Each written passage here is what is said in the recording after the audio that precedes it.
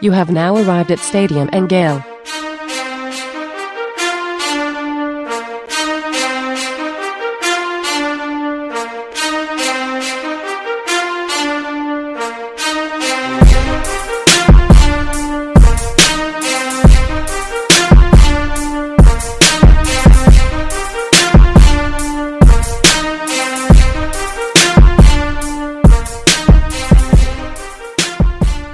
Boys and girls, ladies and gents, welcome to another episode of Stadium and Gale. It's your favorite Uncle Silk. It's Dan. And Delatorre. Sorry, I had a little lag there, man. How y'all boys feeling this beautiful Monday morning? It's a little DJ Lagway on a beautiful Monday morning. I like that. Nice. Like that. No, things are good, man. Had a weekend. I told you guys a little bit about a pre-show. My parents listen, so can't spend too much time talking about it. Had myself a great evening Friday. Went up to we have these things. I don't know if you guys have them down in South Florida. They're not probably in Gainesville. They're called a lagoon. I had a friend of mine had a birthday party, and she has kids and all that. So went up to this place called a lagoon, and it is a massive pool. It is probably 10 times the size of like an aquatic center type of pool. You go and you sit and you drink at a bar, a pool bar, all that kind of fun stuff. So up in Wesley Chapel, don't make it up there that often. But if you're in the Tampa area, looking for something different to do, it was a fun little activity. So, real quick, you had a bender at a children's birthday party located at a lagoon. No. I did something different Friday night. I went to an EDM show. Dom Dalla. Wasn't too impressive. Seen him before at Sunset Music Festival and then at EDC last year. Really brought down the house at both of those venues. Here in Tampa on a random Friday, mailed it in. Mailed it in. Down the house? No, he did not bring down the house. It was fine. And I think if you saw this the first time, you might be like, hey, this was pretty good. But for a guy that's probably one of the top 10 DJs in the world, did not act like a top 10 DJ in the world on Friday night. What do you do at the DJ shows, man? Do they bring out people or like the DJ show? No. They press play. They have a USB. They plug that in. Mm-hmm. And just like what Nick did, you just kind of put your hands up, you vibe a little bit. They mix some songs, in and have some beat drops. And we got to take you to one. Just sliding things and pushing buttons. I think I've seen Stevie J a few times. I've seen a couple of those guys out in Vegas. I left and I was like, I thought such and such was performing. And I didn't really see anything. So no. It's just usually one guy. Dom Dalla was just him up on stage, and that's what they're doing. They have a lot of features. They have a lot of artists and stuff like that. If you go to a bigger festival like Ultra or EDC or something like that, sometimes they'll bring out like the singer that sang the song to sing along, but not here in Tampa. No, this is just a mail-in show that he probably got, I don't know, $50,000, $75,000 and then kept it moving. Sometimes you got to have, okay days at the office, man. You have okay days. You mail it in some days. Yeah, I do. Yeah. Right. And I'm actually on the clock right now. So we're mailing it in for the next hour or so. Nick, how was your weekend? Silk, how was yours? I'll get through mine quickly because mine's the same week every week. Spent my week at the ballpark Saturday. Did a bunch of wedding stuff. We got the honeymoon locked in. Got a couple Michelin star restaurants, one in Dubrovnik, Croatia locked in, one in Rome locked in. So we're eating good, but it was nice to take honeymoon planning off the list. So other than that, spending at the park watching the Missouri Tigers. I will say just a quick, one of my favorite things about Croatia, I've heard great things about it, but B, if you look at a map of Croatia, they completely severed off all of the coast from Bosnia. So they have the entire coastline down. It's a fantastic moment in history when you look at Croatia's map. Sounds like a war story there, Dan. It could be. My Croatia war history is limited. It's a little dusty. Never been to Croatia. Had a really dumb moment. I'm looking at pictures and I look at my fiance and I'm like, this looks a lot like Game of Thrones. And she looks at me, she's like, yeah, idiot. That's where they filmed it. And I'm like, wow. Okay, cool. Very good. Very nice. Very nice. Silk, how was your weekend? Glad you're okay with the tornado that came through Palm Beach there. Yeah, I saw the tornado, man. It was good vibes down here. The weather has been a little bro. That's wild. schizophrenic. Like outside of the natural disaster, dope weekend. Right. Good weekend, bro. I went up to Orlando, got to see Drewski. If you're not familiar with Drewski, he's a social media comedian, taking his act on the road now. But I enjoyed that show in Orlando. Very funny, from the stand-up to the skits. Surprisingly funny. I didn't expect it to be that good, to be honest with you. I'm a comedy enthusiast. I was gonna hold him to a high standard, but he delivered, man. He got some people writing his jokes for sure. He's getting better at this thing. So enjoyed the Drewski show. Ran into some Gators out there who's out there enjoying the show. Seen Miguel Mitchell, Chris McClellan, Leonard Ritchie, Princely Uman Nealon. Just ran into some guys, man, that I'm excited about the defense. Just hearing those guys talk shit with some UFC football guys that was also around and hanging out. Excited about the defense. Excited about that show that I saw this weekend. But overall, good weekend, man. Good deal. That Drewski's funny. But hilarious, stand up is a whole different thing. Right. So that's interesting to hear you talk about that. But he's funny, like especially his banter. You know, there's some things like I wouldn't get in the ring with a professional boxer, and then you go to like a comedy show and you get somebody drunk in the third row, like yelling at you. And I'm like, hey man, you are drunkenly getting in the ring with a boxer. Like that person on stage is there for a reason. You're not picking your fights well. Yeah, trained professional up there, man. Yeah. Yeah, it's a completely different world. I actually asked the group chat a few months ago. I forgot who said not to, but Drewski came to Tampa or was about to come to Tampa. I said, hey, should I get tickets? I said, no, stand-up's very different. So glad that it worked out. Well, if you do, there's I don't know if it was Chris, I don't know, it was somebody in the group chat that said, nah, I wouldn't do that. But if you do like back and forth comedy with like the crowd, there's a comedian that I found on Instagram. I guess he has a couple specials now. Matt Rife. He's really good at that kind of stuff. Funny. And then I got to I'm going to see Nate Bargatze again here in a few months. So excited about seeing him.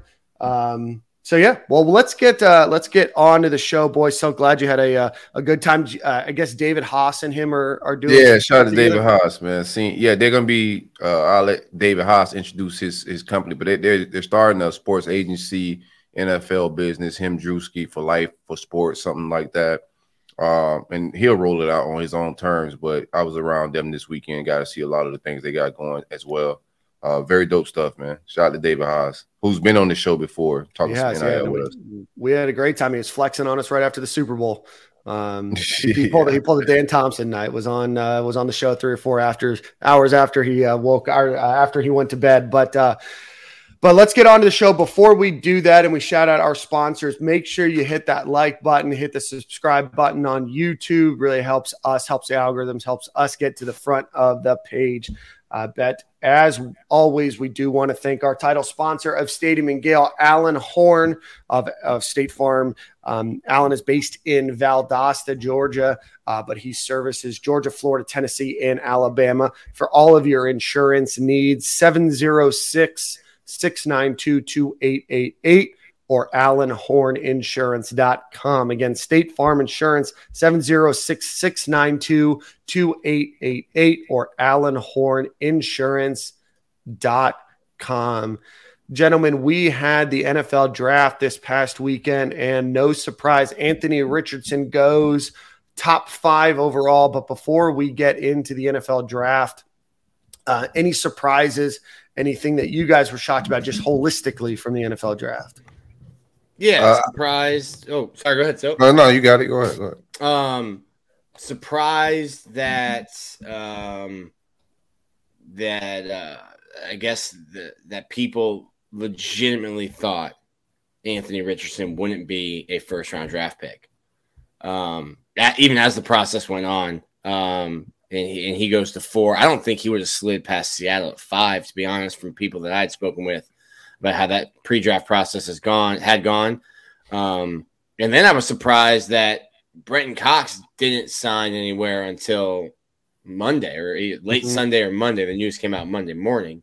But I thought even with the baggage that he has, the NFL is a league where you want a franchise quarterback, someone to protect that franchise quarterback, and then somebody to go and hit the other guy's franchise quarterback. I think Brenton Cox can do that. Yeah. So surprised that I thought he would get drafted, to be honest with you, somewhere late. I was It was going to be iffy. Yeah, I thought with some of the concerns of getting kicked off the team, probably relatively low production. And I almost wonder if he just waited to see all of his options on, and we'll talk a little bit more about this, all of his options, from Saturday and Sunday, and then make that choice. Because, as an undrafted free agent, you almost have a better opportunity. You give yourself a better opportunity than you do getting drafted probably 6th or 7th round, because those guys are dispensable as well. Give your chance give yourself the best opportunity to look at the depth chart of who's looking at you. But he's going to reunite with Teradell Slayton. A couple people in the chat mentioning that Will Levis going in the 2nd round was a bit of a surprise.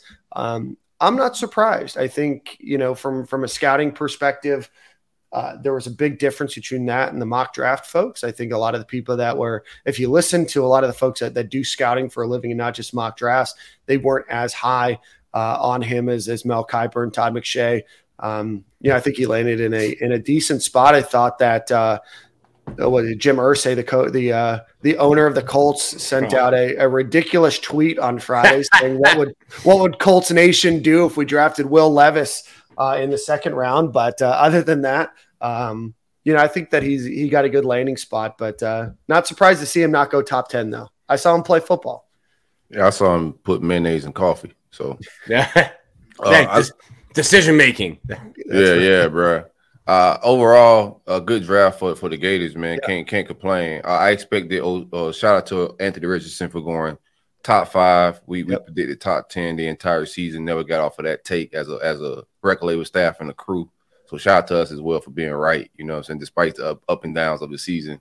But I expected Osiris Torrance to go 1st round. They didn't take any guards in the 1st round. So Gervon Dexter became our 2nd guy taken to the Chicago Bears. Mm-hmm. In my pecking order, I had Osiris going 1st round and then Gervon maybe 2nd or 3rd. Gervon went higher than I thought into the 2nd round. So overall, good spot for him. Amari Burney gets drafted with no combine invite. I thought that was great for him. Ventrell Miller goes in the 4th round to my Jags he was injured, so he couldn't participate in the combine or pro day. Great spot for him. Yeah. He came back and made a lot of money returning to the University of Florida. Overall, just a very good day, man. Justin Shorter, the Bills got very active with Gators.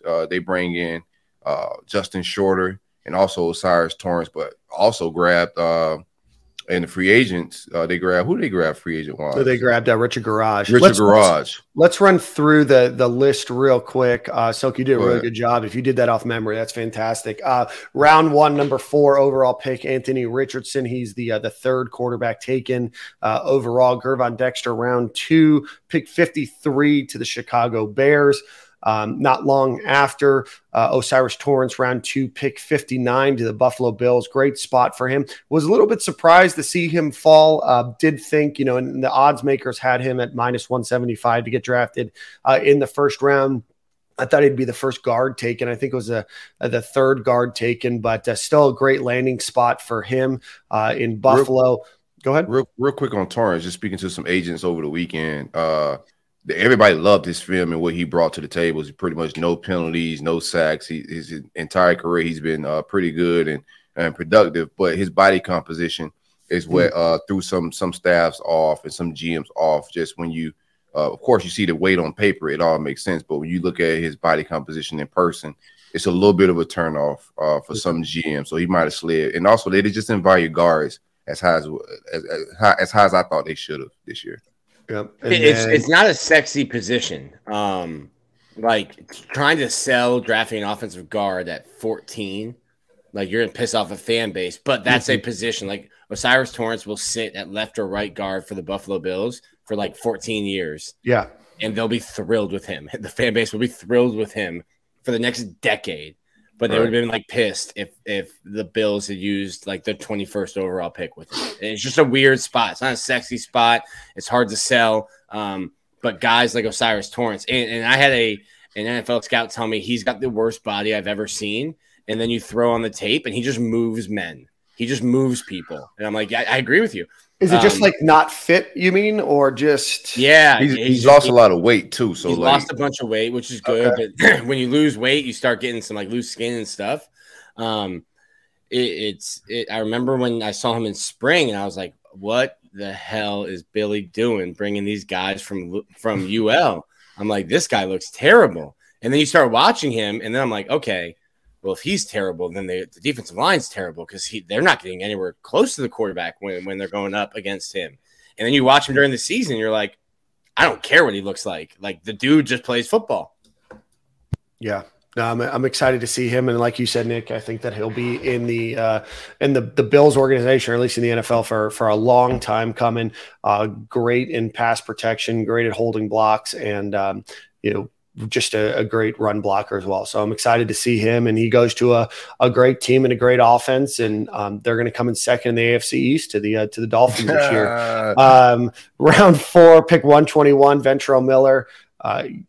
Great year for him. First linebacker selected since 2019 for the Florida Gators. Heads, like Silk said, over to Jacksonville with the Jaguars. Pick round 5, pick 150, Justin Shorter.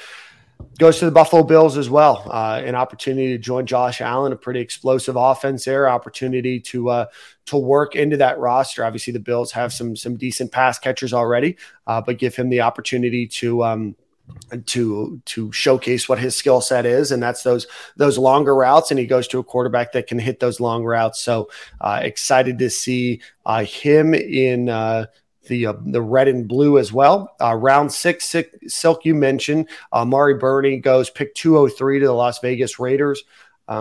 First player drafted by the Raiders since Tommy Townsend. First player ever drafted by the Las Vegas Raiders. So again, did not have a combine invite. You got to give a shout out to Jay Bateman and what they were able to do and turn Amari Burney from a liability, frankly, into a guy that really had a great senior year and was able to get drafted without a combine invite. Very hard to do, but congratulations to him. Those are the 6 players that are drafted. Silk, you mentioned that Richard Garage also got picked up by the Buffalo Bills as an undrafted free agent. Trey Dean goes to the New York Jets. Rashad Torrance goes to the Los Angeles Rams. And then, Nick, you mentioned Bretton Cox gets picked up by the Green Bay Packers. Yeah, and I don't know if I've told this story, but Jay Bateman kind of won me over. I think we were waiting for an interview somewhere. We were in the Heavener Complex, the football facility, and Bateman. It was before the season even, and the Raiders were one of the teams. Bateman was just going to bat for both Ventrell Miller and Amari Burney. And at this point, he'd only been around them for a couple months. But and a lot of people, when I've told this story, are like, "That's what a coach should do." And I'm like, "Yeah, it just impressed me. Just giving you my opinion." Bateman had only known Amari Burney and Ventrell for a little while, but was going to bat, pounding the table for these 2 linebackers, and the Raiders were one of the teams, or one of the scouts that he was talking to. So I know some people have questions, concerns, comments about Bateman and his recruiting ability, but I think he's great X's and O's. I think you saw the best versions of Amari Burney and Ventrell Miller under his leadership as a coach. And then to watch how he went to bat for guys who he didn't recruit, that didn't commit to him, that he'd only been around for a little while. Jay Bateman's good in my book. Let's see. Let's do a little trivia question. It's the same year. Well, what 2 teams in the NFL most in the past draft the Gators? Not which is the 2 furthest. I'm trying to think of the way to put this. What 2 teams in the NFL have not drafted Gators in the longest time? I'll give you a hint. Both teams were in 2007. Yeah, that hint did nothing for me. Yeah, I know. 2007. If I give you names, I think that they'll help you, but see if you guys can get it off. Not Jacksonville. It's not Buffalo. Well, obviously, because they both just drafted. Indianapolis? Nope. Indianapolis drafted a Florida Gators quarterback at number 4 overall. Quarterback. I thought it was before this year. No, including this year. Oh, okay. Draft? It can't be them. Seattle? Nope. The Seattle Seahawks drafted Stone Forsythe in 2021. All right. This is not great radio, Dan. No, it is great radio. Hold on. Let me think a little bit. Shit. Trying to think of all the damn teams, bro. Is Arizona one of them? Chicago drafted was Gervon Dexter. I'm sorry, who'd you say, Sil? He said Arizona. They drafted Marco Wilson. Yeah, they drafted Marco Wilson in 2021. The chat has one of the answers correct. Linebacker Brandon Seiler in 2007. Do you guys know who drafted him? Chargers. The Chargers. Los Angeles Chargers. And then the other team in 2007 drafted cornerback Ryan Smith, the Tennessee Titans. Other teams that haven't drafted in a while, the Steelers last drafted a Gator in 2012, Chris Rainey. Our Miami Dolphins haven't drafted a Gator since 2013, where they grabbed three of them, Jelani Jenkins, Mike Gillislee, and Caleb Sturgis. And Kansas City was 2016. And then the Baltimore Ravens, 2013. What was Cleveland? The Browns were like the Cleveland Browns drafted 2018 Antonio Callaway. Oh, what's up, AD?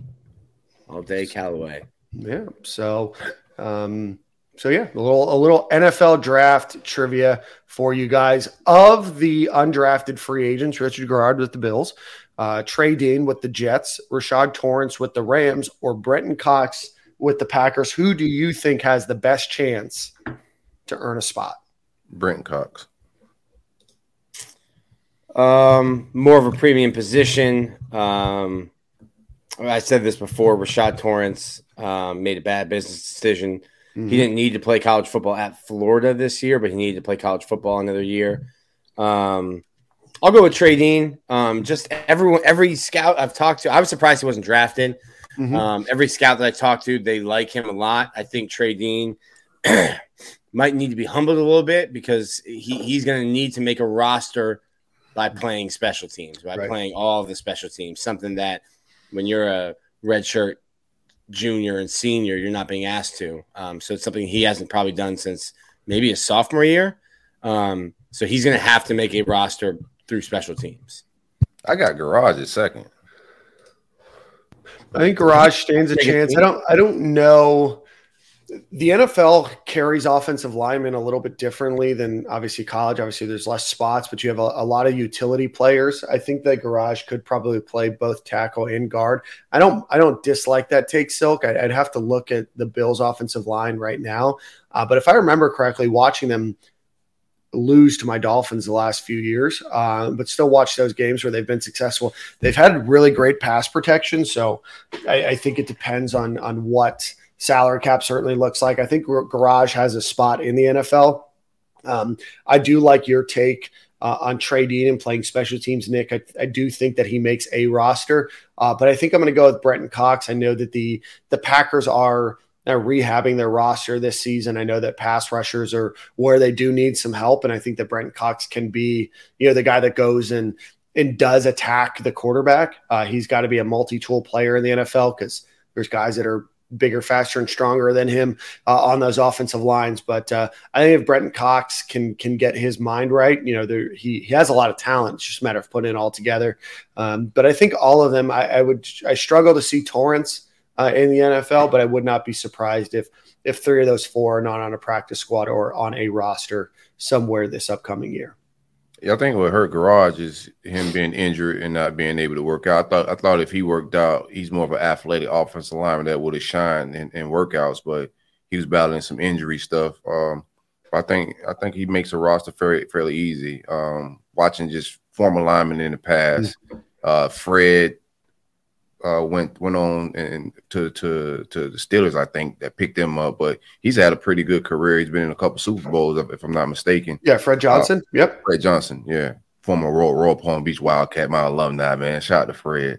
But I think Richie's going to make some money and be around the league for a while as an offensive lineman, to be honest with you. We'll see how it all pans out. It does depend on their depth chart.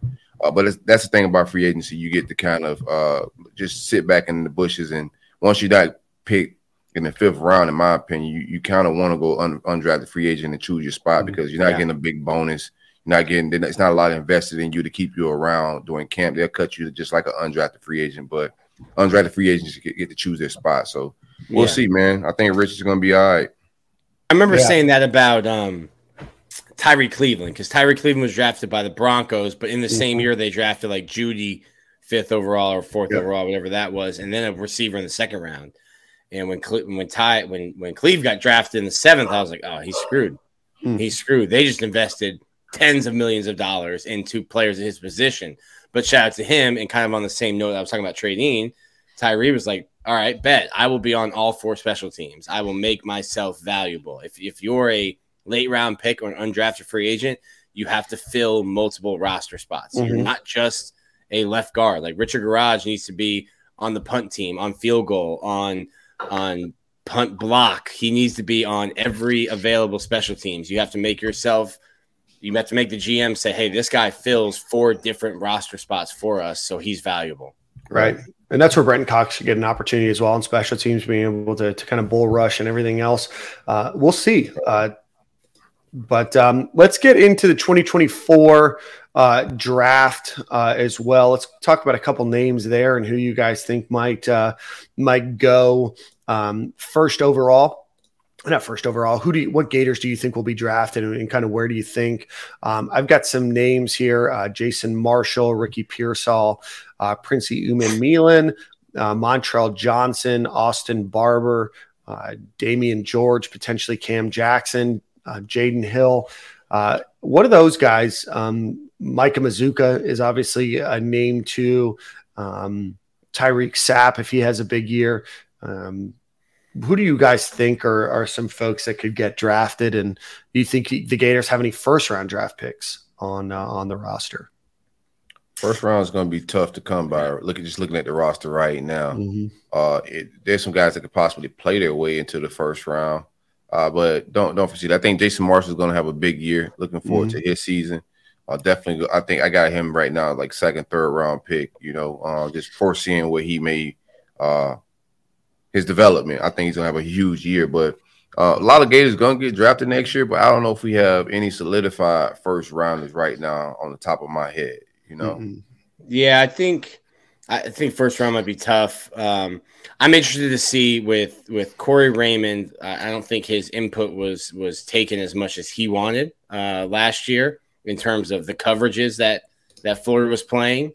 And we even said on this show, like, hey, did we just put too much expectation on Jason Marshall? Maybe he's not him. And I think if you start seeing, I think he's a press man corner. And if Florida starts playing him more to his skill set instead of trying to, hey, this is the defense and you need to play this, trying to put him in the best situations, which I don't think he was last year. Maybe he plays himself into that.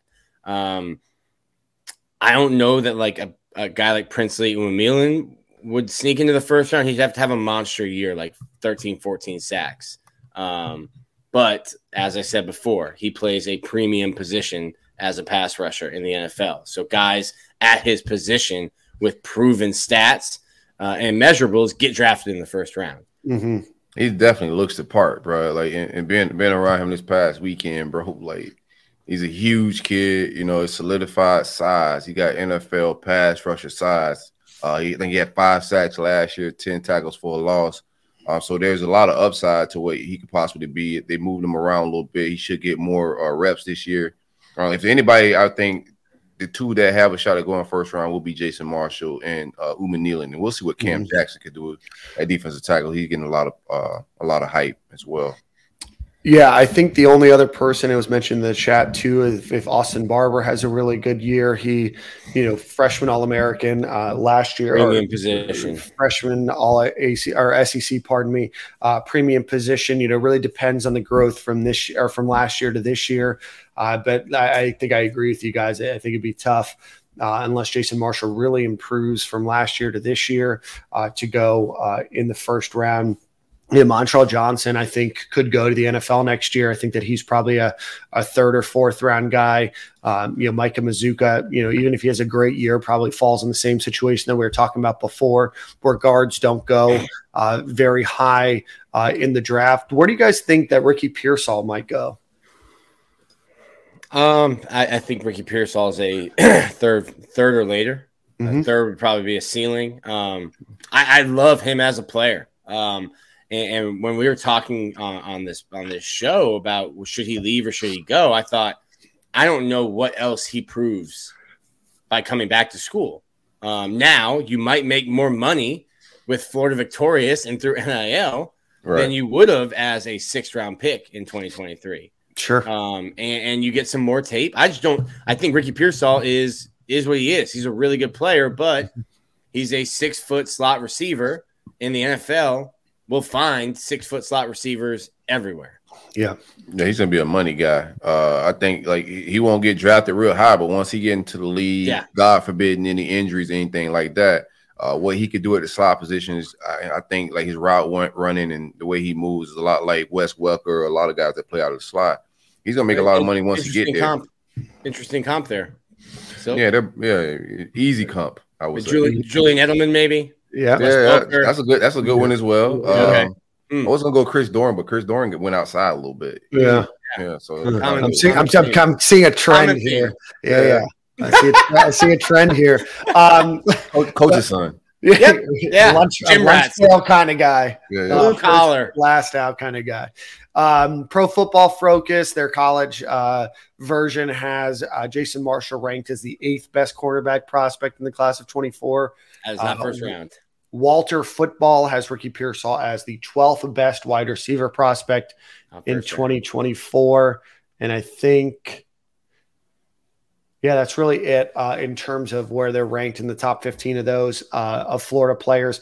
Austin Barber was ranked as the 12th best players amongst those that weren't eligible for the draft this year from last year. So that's pretty solid for him. I think that he has an opportunity to really rise up some ranks this year.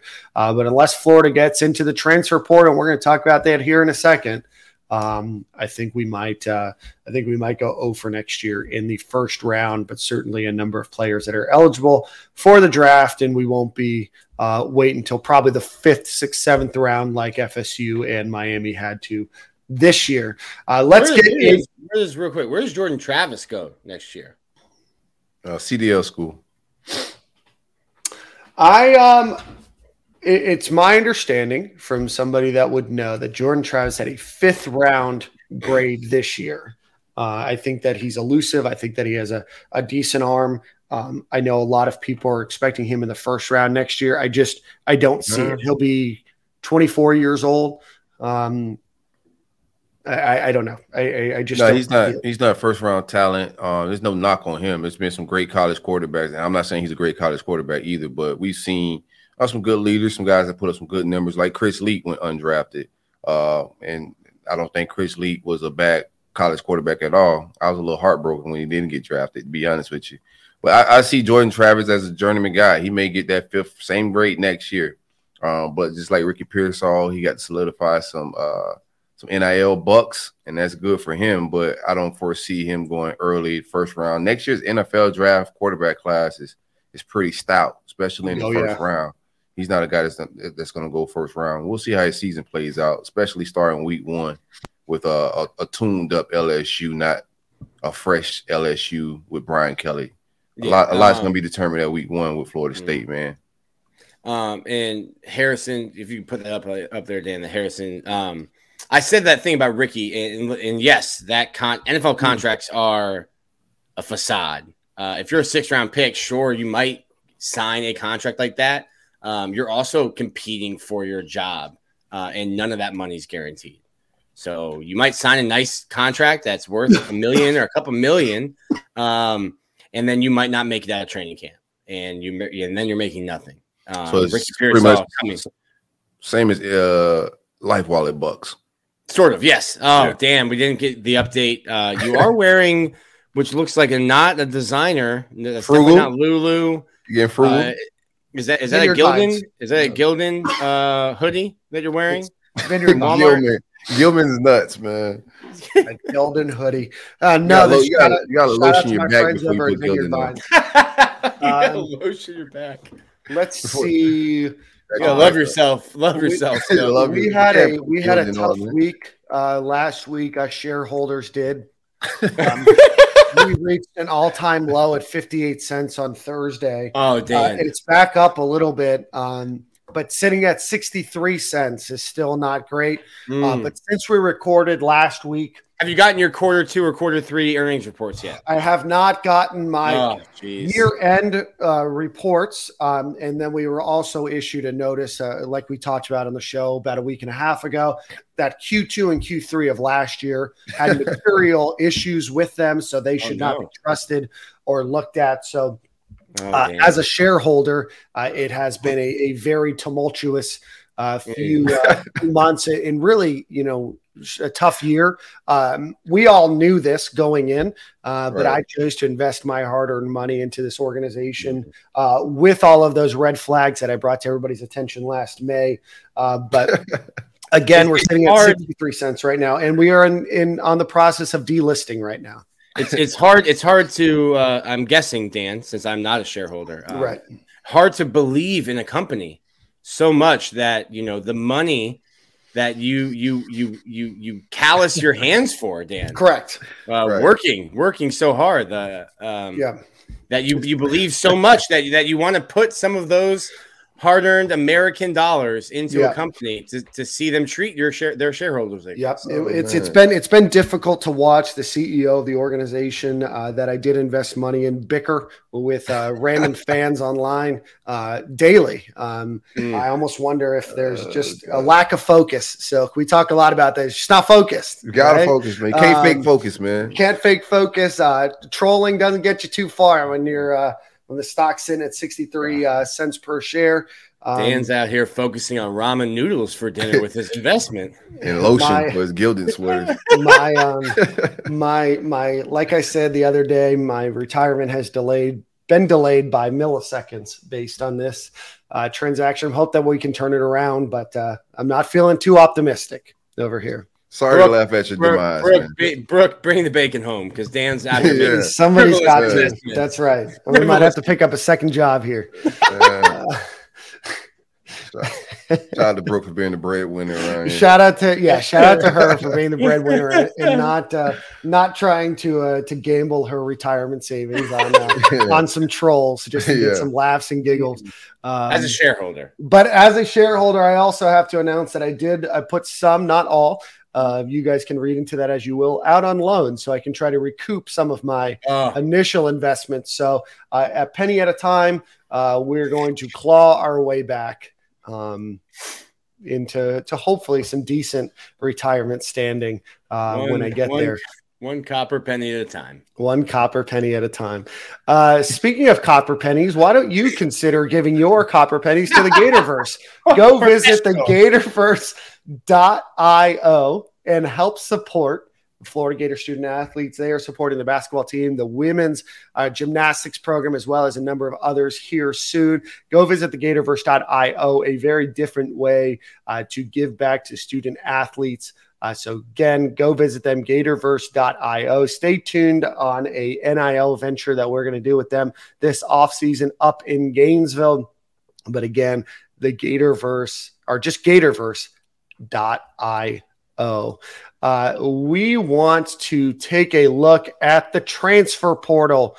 The biggest name that we talked about was San Diego State transfer offensive tackle Joshua Simmons, who Florida was very interested in getting on campus.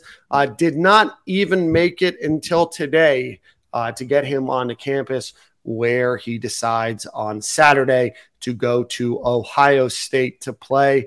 An unfortunate situation because Florida obviously desperately needs help on the offensive line, but the Gators do lose out on Joshua Simmons, the transfer from San Diego State. Would have been a good one. Had several years to play. Started as a sophomore out there at San Diego State for like 13 games. Had some issues with penalties, but we gotta be a little bit. I know Nick can get in his bag. Nick got the people going a little bit with our approach. I want to see the entire. I got some takes as well, and I want to see the entire how everything closes out. The offensive line is a spot. Now I have to survey the land and see what our options are. But that was a big piece I thought we could have brought in to solidify some depth that we missed out on. I don't know if we're dragging our feet. We had a visit set up. So there, and I've heard that name. I think I threw Josh Simmons' name into the group chat when when Mazuka entered the portal. I threw that to you guys. Hey, this is a guy that they're out there as well. So watch out for this name. So I know they've been actively working, but he had his visit set up after Ohio State ends up committing there. I do think we need to get a little bit more aggressive with getting some offensive line depth. Yeah, just looking at how spring went, like guys dropping like flies.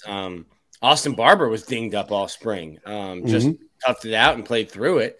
It's just a position where you're gonna get rolled up on. Running back's gonna get tackled or pushed into the back of your leg, and hundreds of pounds are gonna fall on you with a lot of force. Like you can get a sprained ankle, break a foot. Something can happen that can take you out quickly. And Florida needs depth. And watching the spring game, Florida's defensive line, which I think is going to be good, looked like 2008 Alabama because of snaps and things you love to hear. Because Florida's offensive line wasn't playing well. There was a comma and to that, Dan. Oh, okay. A but to that. I think Florida's strategy of not wanting, I think it's there's a couple folds to this. One, Dan's CEO, owner, head of the board, went wild last spring. Went wild. And anyone that Florida was interested in, Life Wallet was throwing money at them. Again, going back to the lack of focus of the leadership of the fiduciary leader of my investment. Oh, man, frivolous with your money, man. I'm telling you what, there might be some class action stuff happening here. Gotta be. I'm not saying I'm not putting that out there. You can't clip this and say I'm encouraging it. I'm just saying, as a medical company, us investing in Miami players hasn't seemed to turn out well for our bottom line revenue. Our bottom line revenue as a shareholder. I kind of wish I would have bought some stock now. Opportunity still there. Wait. No. 63 copper pennies. I'm not in a position to be frivolously playing with my money, man. Only 63 copper pennies. You too can be a shareholder. That's right. 63 copper pennies. What a great name for the show today. Yeah, that is a good name. But I don't think it would hit now. The troll. I should have got in when the troll was valuable when Dan bought in. Yeah. If I buy in now, the troll don't hit. Listen, it wasn't a troll. Dan full-heartedly believed in the company he was investing in. There's no way. Dan's a smart guy. I bought into an idea, Silk. Yeah. Yeah. I'm an idea guy like you. Sometimes this is the American dream, Silk. Dan's just trying to live the American dream. And it would seem that sheep's wool has been pulled over his eyes, and he used to wear fine wools and linens, and now he's in Gildan. Yeah, we got this is where we check like his dedication to the company. Dan, show us the Life Wallet app on your phone right now. I don't have it.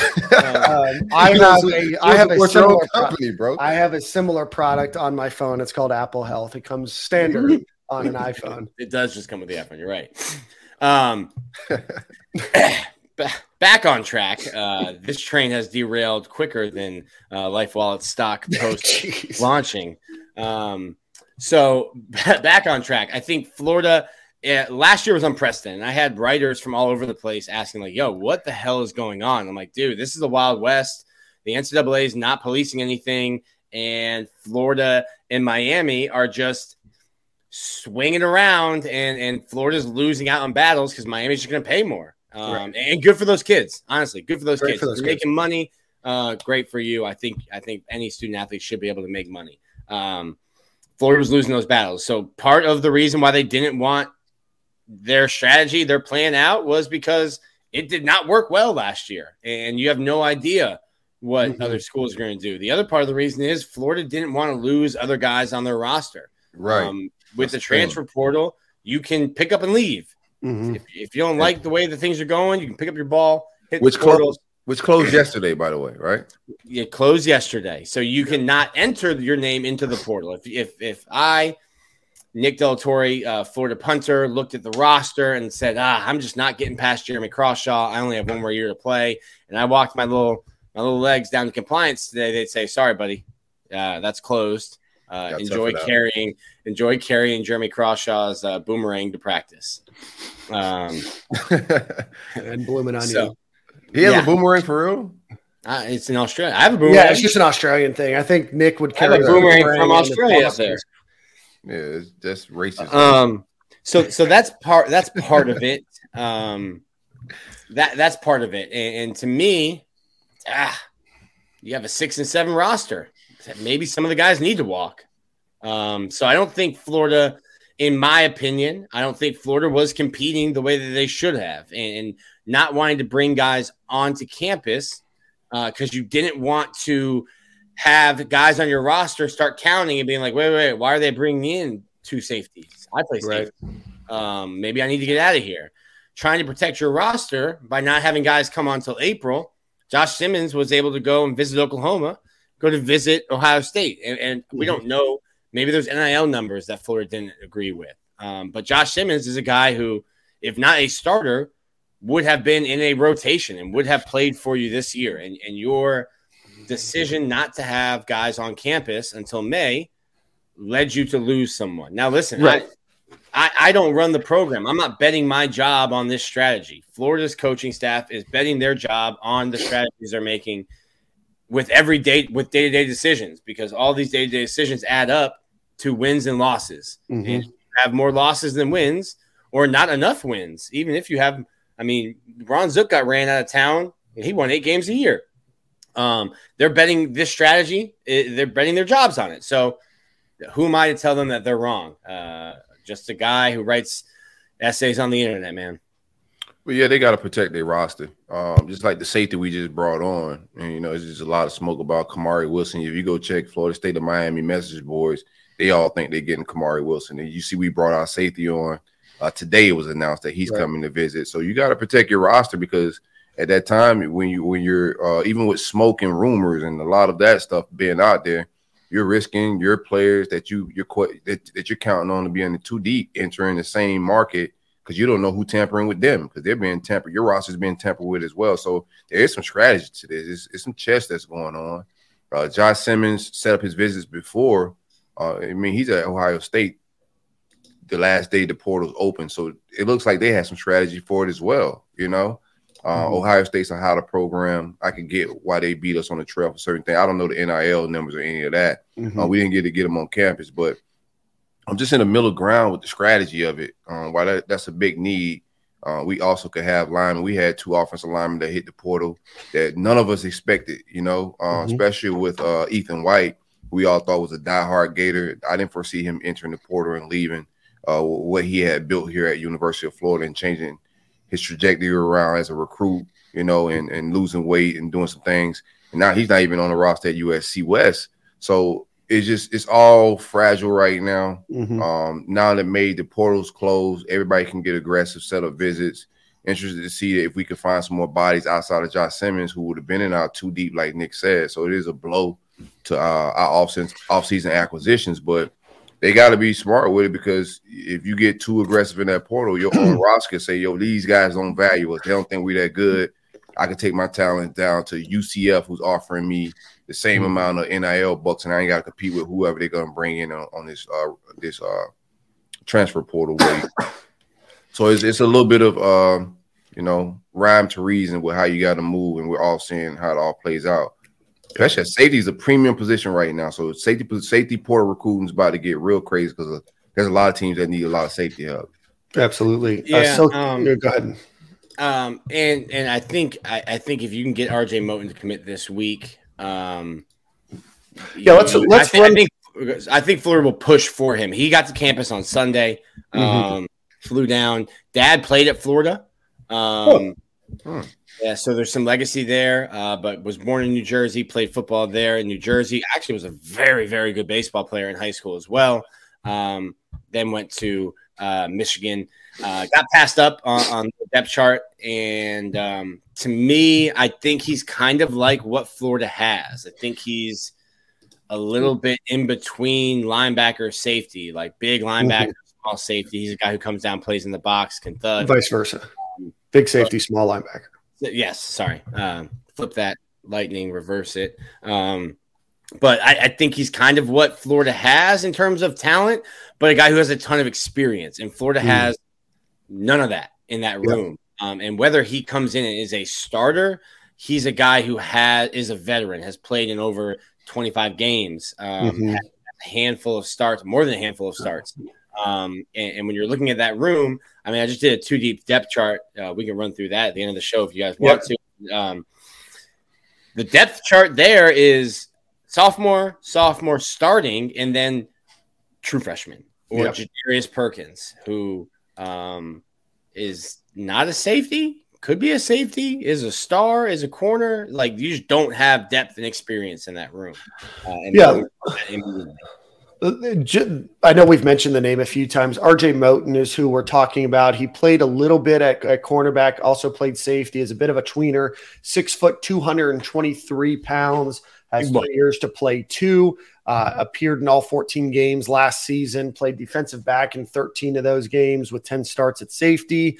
Recorded 31 tackles, 2.5 sacks, or tackles for loss, 1.5 sacks, 1 interception, 2 pass breakups, and 2 quarterback hurries, 65 total tackles, 17 assisted tackles out of that group. So he visits yesterday being Sunday until today, or through today and into tomorrow as well. That is a guy that Florida is going to go after. Just looking at the On3 transfer portal, he is ranked as the 3rd best safety right now.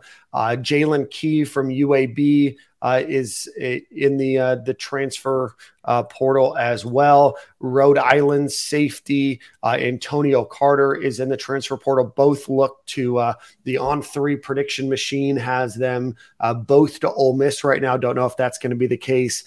Jackson Turner from Arizona and Trajan Williams from Oregon rounded up the top 5 safeties that are available on the market right now.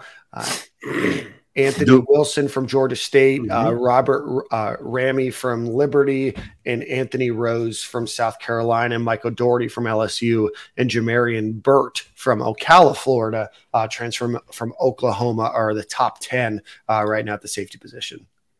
Do like my safety room right now, but we've all been on record saying we want some veteran help, somebody with some experience. So he would come in with some experience, but I'm very high on Miguel Mitchell. Kamari Wilson is a 5-star coming in, so there's a lot of potential there. But I would like some, solidify somebody with some reps back there. He's coming from the Big Ten, great experience out there. So our young boys, we may not have to rely on them so heavily this year. And if he's not what we think he could be in the transfer portal, we'll see what our young boys could do, because I think we got some guys there. But especially with Bryce Thornton as well, Castell came in. I think very highly of these guys. I heard they've been doing some good things, spring football and also off season already. So I think this defense is going to be what we rely on this year, man. I feel very good. I'm bullish on the defense, very high. I think it's going to be our strongest side of the ball. And I think it's going to be one of the best in the SEC. I'm going to go ahead and step out on that limb. I think my duo at cornerback is going to be very good. My linebackers down the middle, my defensive tackles. You want to be good down the middle as a defense, or you're going to be just rice pudding and getting pushed around the field. So we got solidified down the middle. Safety position would just be the final piece to that, man. We should have a good defense. Yep. Speaking of defense, Oregon transfer Anthony Jones, listed as 6'3", 235-pound linebacker, originally a 3-star out of high school out of Las Vegas, is also going to be coming onto campus. Nick, has that been announced when? Is he on campus now? No. On campus right now is only RJ Moten. Okay, so RJ What's his name? Anthony Jones? Yes, Anthony Jones from Oregon. He is a 19-year-old redshirt freshman, so that means he did not play last season, was the 576th overall player in the class of 2022. Other names that Nick and the Gators writing staff have put together is number 1 player overall in the transfer portal is Zachary Franklin, wide receiver out of UT San Antonio, was a first-team All-Conference USA selection, 94 catches, 1,136 yards, 15 touchdowns. His collegiate totals, are 262 receptions for 3,348 yards and 37 touchdowns. Has not scheduled a visit yet, but certainly with the loss of Xavier Henderson could be a huge get for the Florida Gators. Who at receiver? I'm sorry. Zachary Franklin from UTSA, ranked as the number 1 player in the transfer portal right now. He's visiting? Yeah. Not yet. Florida would love that. Florida would love that. Me too. Would love that. And listen, I get where he played, but just a guy who produces, and we say it all the time on this show. You know, when we're talking about recruits, like you just got to perform the way you need to against the people you're playing against. And he was at UTSA, but just an unbelievable career. He had 94 catches for 1,136 yards and 15 touchdowns last year.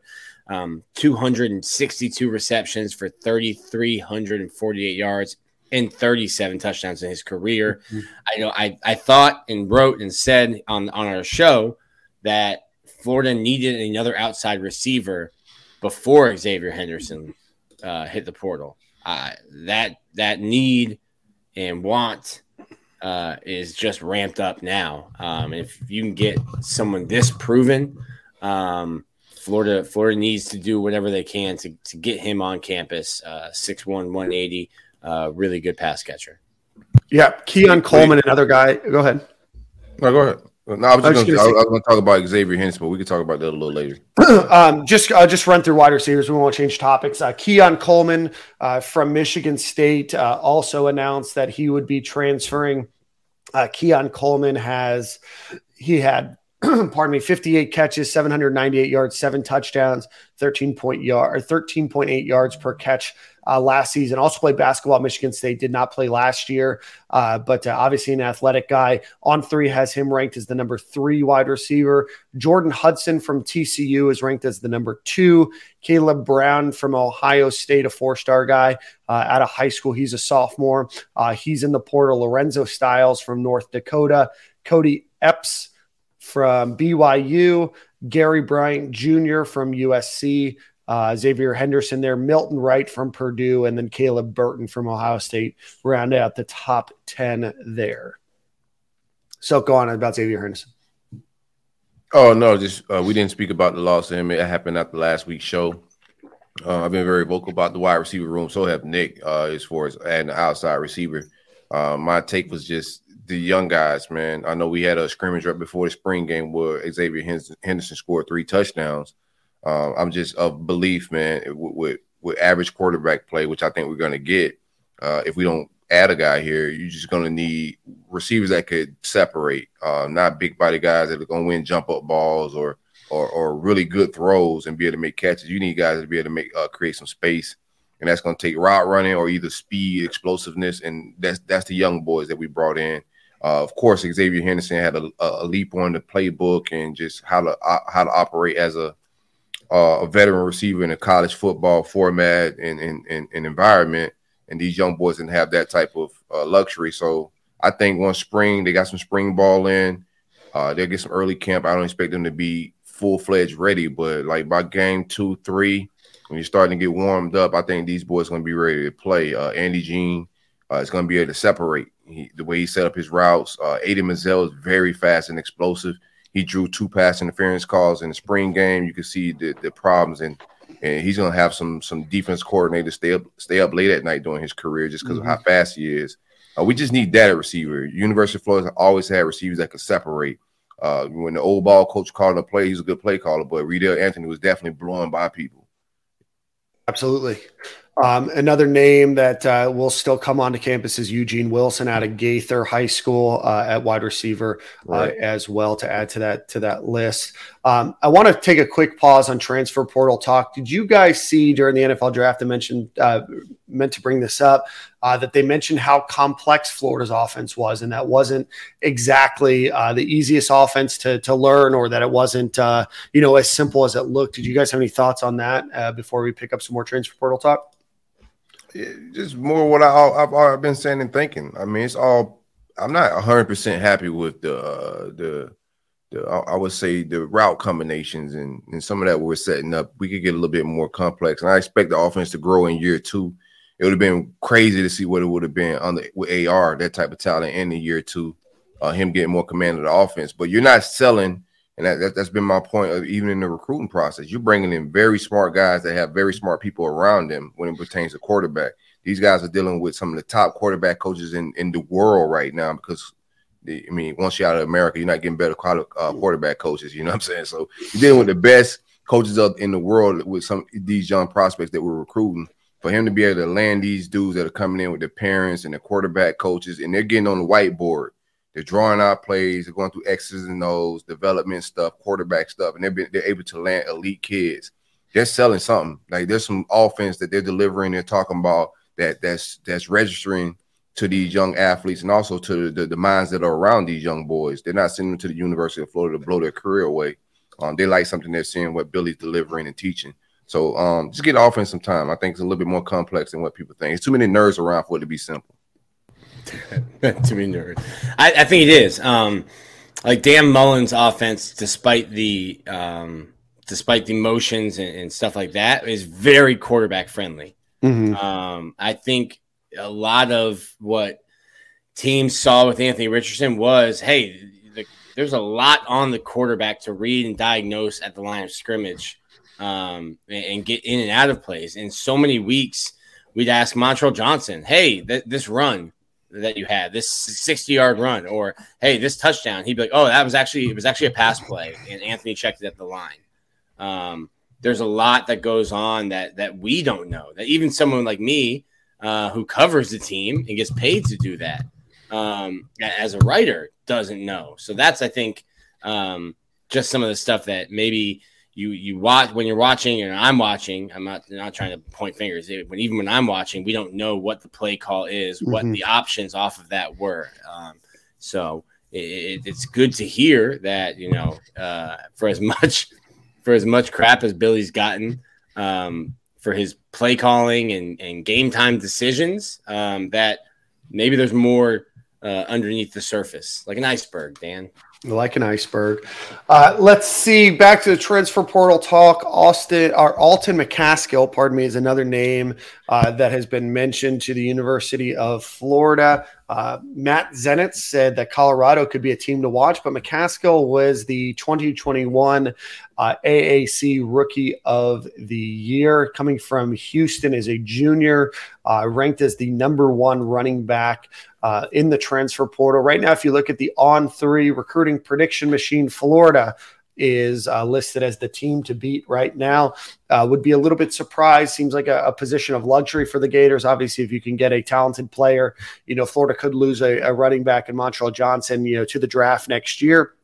But certainly, with the addition of, with the roster of Johnson, ETN, Kim, Carroll, if Florida needs another running back, I don't know if I see that right now, especially where Florida only has 5 spots open. It might be a wait and see approach at the running back position. But any thoughts on him? It makes up for the. Go ahead, Nick. You got it? I think somewhere else would probably be Colorado. Seems like a good landing spot. They've got a lot of openings. They got wide open spaces. They had 83 scholarship athletes in the 2022 season. 13 of those scholarship athletes remain at the University of Colorado. Florida Gators offensive line transfer David Connor announced that he would be going to Colorado. But so go ahead. Yeah, I wouldn't mind making up for the Fletcher miss towards the end to Miami. We brought in one running back with Trayon Webb. This kid is like a freshman, so he has 3-4 years to play, if I'm not mistaken. So wouldn't mind him coming in the portal, and that way we can keep our 2 running backs for the 23 class and not have to go 24 class and not have to go try to find a scat back in that, and it solidifies the room a little bit. So I wouldn't be mad at it. McCaskill's a junior. How many years he has to play? He would have 3 years to play. He would have 2 years to play 1. Yeah, I'm not really excited about that take. Then that's one we could. If we get, we miss. But I don't really see the value in bringing him in 1 year. Yeah, I wrote this though. I didn't understand what you'd be selling to Cam Carroll. Cam Carroll picks Florida, only has a year to play. I love Montrell Johnson and Trevor Etienne. I thought that's a tough sell. But if I'm going to be hard on Florida for their strategy, I'm not going to be hard on them. Hey, if you see a guy that can help you, and if you think this guy can help you, he's one of the best players in the country at his position, cool, swing. Take a shot. And you get the opportunity to have him sit, maybe he plays a little bit this year, or if he were to come, but then next year you would have, Carroll gone, potentially Johnson gone, Trayan Webb would be probably a redshirt freshman at that point in time. He would have the opportunity to split carries with ETN. Maybe his senior year, don't know what he's looking for out of a program. But, with 2 years, you have a little bit of leeway there. But that's also assuming that Montrell Johnson, which is, again, no reason to believe that he would or wouldn't at this point, would potentially go to the NFL. Quickly looking at offensive line, because we know Florida needs help there. Cameron Johnson from Houston. Houston's had a lot of people enter the portal. Cameron Johnson is the number 1 ranked tackle. Deshaun Woods from Wyoming, Caleb Johnson from Notre Dame, Lance Robinson also from Houston, and then Jaden Muskrat from Tulsa are the top 5 tackles in the transfer portal. And then in interior offensive line, Troy Everett from Appalachian State, Ben Christman from Ohio State, Hunter Deo from Iowa State. He just looks like an offensive lineman there. Rashad Strother from ECU, and then Vincent Lumia from Duquesne are the top 5 interior offensive linemen in that group. So what was the running back we were talking about again, real quick? We were just talking about Alton McCaskill. Yeah, in his letter when he entered the transport, he said he had 3 years of eligibility left. Then maybe he sat out a year. I know he played. He was a freshman, AAC freshman of the year or all freshman team. So I could be a little bit off. So he's got 3 years. So again, kind of still plays into the same circumstances. Maybe isn't a guy that's going to play a lot this year, but could have an opportunity of next year. So Florida has, I believe, unless they lose a player to a graduate transfer this offseason, we'll have, I believe, 5 open scholarship spots right now. Nick, is that right? Or maybe a little bit more. Those numbers are fluid, baby. You got 2 kickers on scholarship right now, and I don't know that you need 2 kickers on scholarship. I think Florida right now, if I had to put a number, they'd be between like 78 and 80. Okay. So somewhere between, 5 and 7 that the Gators have the chance. Right now, the only one that is on campus or has scheduled a visit that we know of is the safety linebacker tweener RJ Moten. Nick, you got the internet up in a frenzy, so we'll talk a little bit about that. But before we do, let's give a quick shout out to our friends over at Home Field Apparel. Go check them out, homefieldapparel.com. Use promo code Stadium and Gale. You get 15% off of your order. They do have those new vintage, almost starter-looking jackets that will be released. They're eligible for pre-order right now. They'll be shipped in, I think, 6 or 7 weeks. Go check out homefieldapparel.com. Promo code Stadium and Gale. A lot of great Gator stuff on there and a lot of great stuff for colleges and universities all over the country, including one NFL team. That's the Indianapolis Colts. So go get yourself some vintage Indianapolis Colts for Anthony Richardson's career there. If anybody, I'm talking to you, Harrison Tenzer, the only Indianapolis Colts fan that I know personally. Nick, you got the internet up in a bit of a frenzy. With a tweet the other day that said some of the best players of the Gators roster are from the transfer portal. Montrell Johnson, Ricky Pearsall, Micah Mazuka, Cam Jackson. UF staff has shown that they can recruit the portal and they know its importance. Just don't understand the current strategy for this second window. Want to opine anymore? I know you kind of touched on it. Yeah. I'm not out. I think some people, if they have their opinion, I put out that I didn't agree with the way Florida was handling this transfer portal window. I thought and still think there are glaring holes on the roster that need to be filled. I don't think that there's a ton of premium talent available in the transfer portal, and everyone in the transfer portal is going to have some kind of wart or warts. There's not a perfect player. Like Caleb Williams is not in the transfer portal. But I think the way that Florida was handling it, to me, looked like they were scared. And I kind of touched on that before. They were scared of competing with other people that, okay, well, now they know that Florida's in on it. And does the CEO of a NASDAQ traded company start throwing around Dan's money? For now. NASDAQ start throwing around Dan's investment at NAL dollars. And they were scared that guys on their roster were going to leave. And to me, I get it. I get the reasons why people inside the building have told me they're operating the way they're operating. I just don't agree with it. And like I said before, it's not my job on the line. So that's fine. If that's the way you're operating and it works out, if you want to be like Lil Wayne and real G's move in silence like lasagna, cool. But that lasagna better be fire when it hits the plate. And I don't know that it's going to be. I want to ask an open-ended question here. We've seen Florida maybe not handle this transfer portal super well. You take out some of those Louisiana transfers, your Johnsons, your Torrance, your Cam Waits. Florida hasn't won a ton on the transfer portal. Certainly Cam Jackson, Ricky Pearsall are names that you can look at and say that there's been some success there. But you mix in this transfer portal with the orange and blue debut being on Thursdays. Do you guys think that Florida's playing maybe a little scared or a little afraid of competition? Maybe it's we don't want to announce who's gotten offers or who's going to be visiting in fear of somebody transferring or somebody being looked at by a different school. Are we having the orange and blue debut on Thursday so we're not competing against a Georgia or an Alabama or even a Florida State or Miami for those visits? What do you guys think about that? It's all strategy. You gotta be aware of just life, business, wherever you're at. You gotta be aware of who you are on the chessboard, and you're playing the entire board and not the pieces. So I'm not entirely mad at any of the offer. I don't know what they're working with. They got to know the landscape of how their recruits getting, their roster getting recruited. They got to know some tamperings going on, and also the NIL world.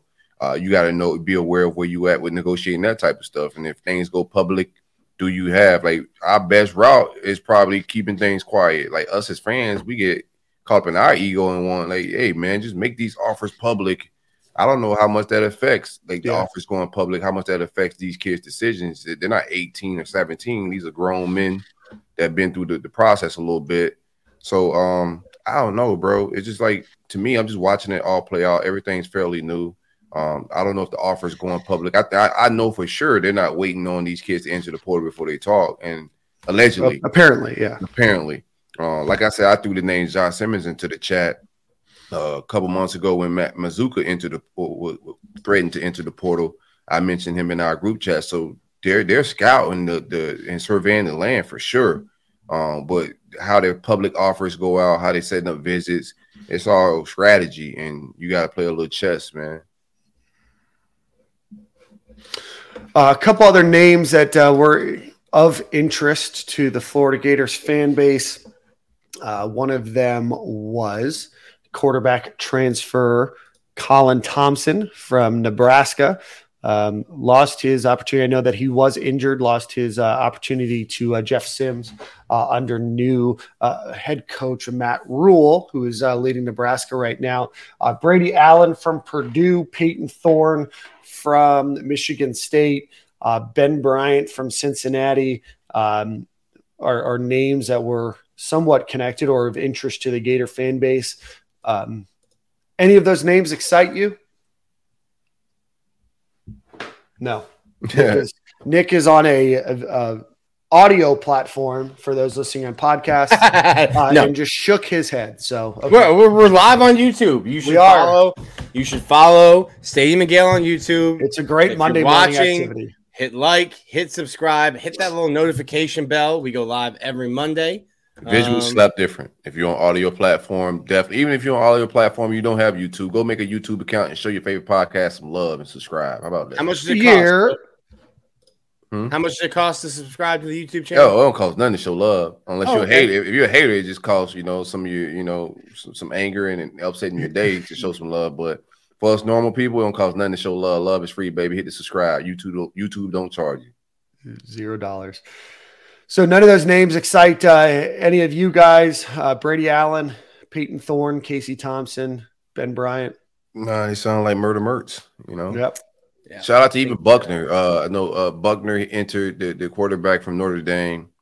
He entered the transfer portal and immediately heads over to Bama and Reese, the offensive coordinator that's over there right now. Looking at his numbers, I'm like, bro, this is Murder Mertz numbers. So it's just not the big names or that we would hope for to enter the transfer portal at this point. I mean, if you got a graduate assistant that come on over the summer, then that's an option. But right now, I'm cool with everything that's in the portal. Just vibe out. Casey Thompson's not going to do it for me. I had a friend when we were talking about Casey say Florida has a bunch of guys in that room that are going to go pro in something other than sports. Why do you need to add another one? And I was like, okay, all right. So maybe hold off on writing that story. All right. Let's see. I think that gets us through transfer portal talk. Obviously, you're going to see a lot of names pop up over the next few weeks, but that's kind of where we sit right now. The transfer portal entering window is closed. The opportunity for these players to come and transfer to any school is now open. And then certainly there will be players that enter the transfer portal that may not find homes either. So let's get into the last part of our show here. And before we do that, let's give our friends over at Alumni Hall a quick shout out. If you are in Gainesville, Florida, go visit them on Archer Road or online at alumnihall.com. Go check them out. All of the latest and greatest in all Florida Gators clothing, hats, beach chairs, golf club head covers, whatever you might need. Go check out Alumni Hall. Probably one of the widest selections of all Florida Gator apparel that you will find, and accessories. Go visit them, alumnihall.com, or go visit them on Archer Road. Tell them Stadium and Gale sent you. Here are a couple of the visits that the Gators are expected to make this week on the recruiting trail. Five-star wide receiver Jeremiah Smith, who's committed to Ohio State. We've talked about him quite a bit. Josiah Trader from Chaminade Madonna, also a five-star wide receiver. Four-star running back Jared Gibson. Four-star wide receiver Jeray Hawkins from IMG Academy. Stacey Gage from St. Thomas Aquinas. Four-star wide receiver Chance Robinson. Four-star running back Jordan Lyle, who just committed to Ohio State. Big whiff by Miami and Florida State. Three-star defensive lineman Jaden Jackson from IMG. Four-star offensive lineman Jason Zandamala. Four-star offensive line Eddie Pierre-Louis, who is, I believe, brothers with Richard Garage. Three-star interior offensive lineman Joseph Ionata. Ty Hilton, the three-star offensive tackle. Four-star Jonathan Daniels, tackle. Perry Robinson, four-star wide receivers committed to Alabama, and the list goes on and on. Expect a ton of visits. But any recruiting news that you guys want to discuss? No, that's it, man. It's still evaluation season right now. They should be winding down. I got like late May, June. To me, that's official visit commit season for most colleges. So that's what we eyeing right now. We should start getting popping. Late May, June, July should be the months where we start solidifying the class.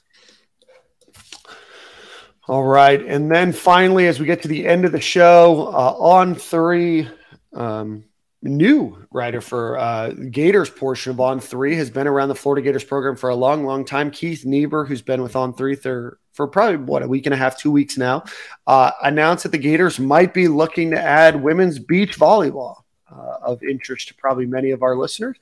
Florida obviously has had a ton of success in full court volleyball, but certainly adding beach volleyball. I know Florida State has had a pretty decent program, and I know would be a very welcome addition to the Florida Gators athletic portfolio.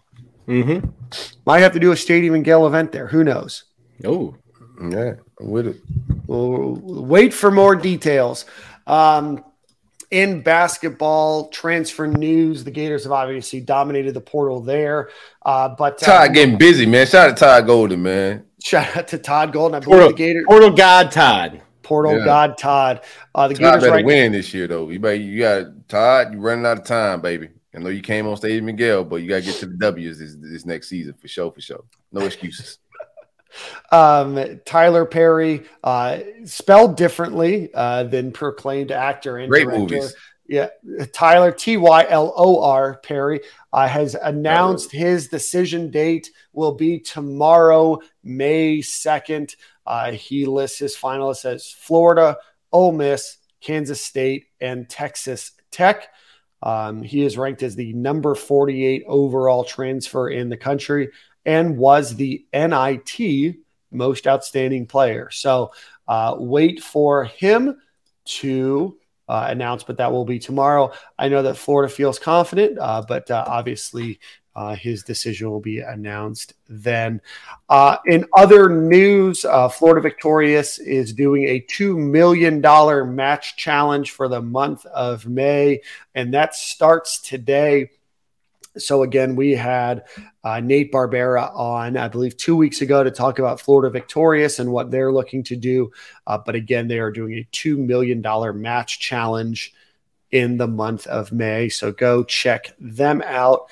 And then finally, if you are in Sarasota on Wednesday at the Billy Napier speaking event, I will be there bringing along my good buddy Paul Sammons to join me as well. But if you are there, make sure you come say hello. But if you are also looking for something to do and you live in the greater Tampa Bay area, that is the only place that Billy Napier is going to be speaking this offseason here in the general area. So Crawfish Boil Paul. What it do, baby? What up, Paul? What it do, my guy? And if you're a Patreon member to Stadium Miguel, Dan's gonna take you on the old-fashioned Tampa bender. Yes. Oh, yes. Yes. That can be a nice little perk. But again, as we end our show, if you are watching on YouTube, please hit the like button. Please comment. Please subscribe. Do all of that stuff. It really helps the algorithms, helps us grow, helps us bring you more content. If you are listening on the old-fashioned audio medium, we really still do appreciate you doing that each and every week. It's great as we've increased the amount of stuff that we've put out on YouTube. The number of subscribers and listeners that we have on the podcast apps is still staying very high. So we appreciate you guys listening to us at least once, if not twice or 3 times. So keep doing that. Nick, you have the song of the week. Silk, any final thoughts before we get out of here today? No, I'm good, man. My final thoughts are to Nick while he's choosing his song. Nick said that Vince Staples doesn't curse a lot, and then I heard the song. When he said it, I was like, "Whoa, I don't know if you're the wrong person." Guy. Yeah. And then I played the show back, and I got to the song. I was like, probably a little bit too much cursing. It's starting to get into some Ahmad territory. Yeah, man. It was more. It was more vile than I originally anticipated. We have not gotten an email that we lost a listener like we did one time with Ahmad's song. I hope he's come back, giving us another chance. We try to plead with him, but Ahmad shot 5 people in the intro. Nick, what's song of the week today, my friend? We're gonna go back to Morgan Wallen. Hope his voice is back. Our guy Morgan Wallen, Silk, me and you's guy, is doing a stadium tour right now. They added a second date in Oxford, Ole Miss. Morgan Wallen, minutes before his second performance, notified people that he had lost his voice. And as he was leaving, some security guards were then videoed explaining to people that Morgan Wallen was just too drunk to perform. So it happens. One or the other. Oxford got the best of him. Shout out to Ole Miss. But we're going to go with Morgan Wallen. I wrote the book from his new album, which has 36 songs on it. Oh, you think he Chris Brown? Lots of mid, I'll be honest with you. Lots of mid. That take probably won't land super well. Lots of mid. DK, I went with Hardy last time I had 3 weeks ago. You did. Last time I had a song. If you guys are wondering, if you made it this far and you're wondering, that song that played after we discussed in length about it was the wrong song. So go check that out.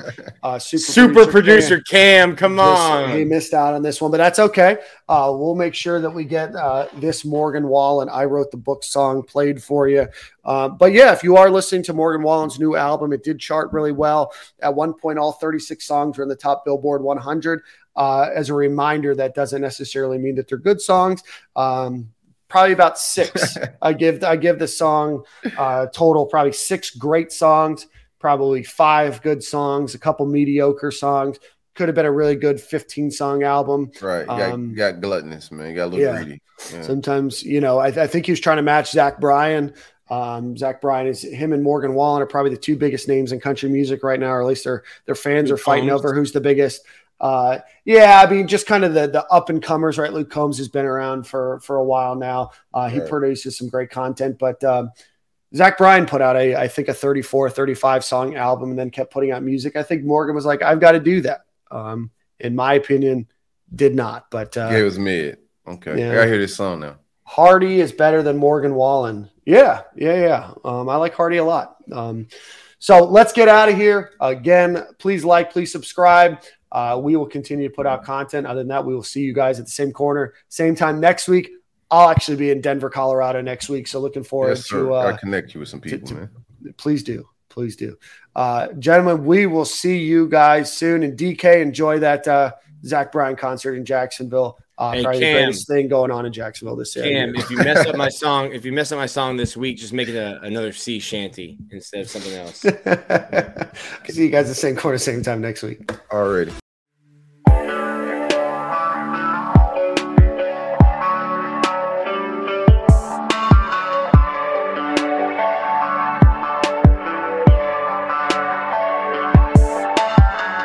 When it comes to hitching the boat up, backing down the ramp in my old truck to find a bunch of laws, to catch a bunch of hogs.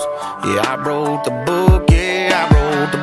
If you wanna learn to throw a curve right, catch a clean up, looking on a third strike, talk a little smack while he's walking back. Yeah, I wrote the book.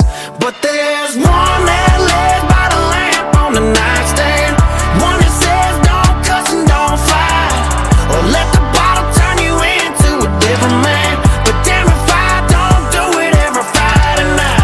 Those get you into heaven, letters in red, and getting red enough to keep me on the straight line. I'm a jack of all trades, but man, I gotta say that's one book I didn't write.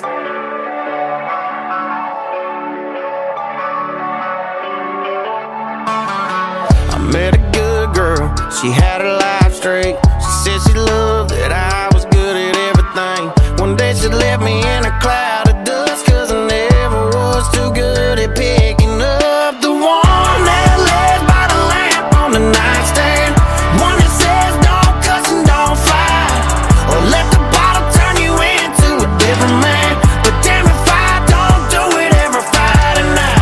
Those get you into heaven, letters in red,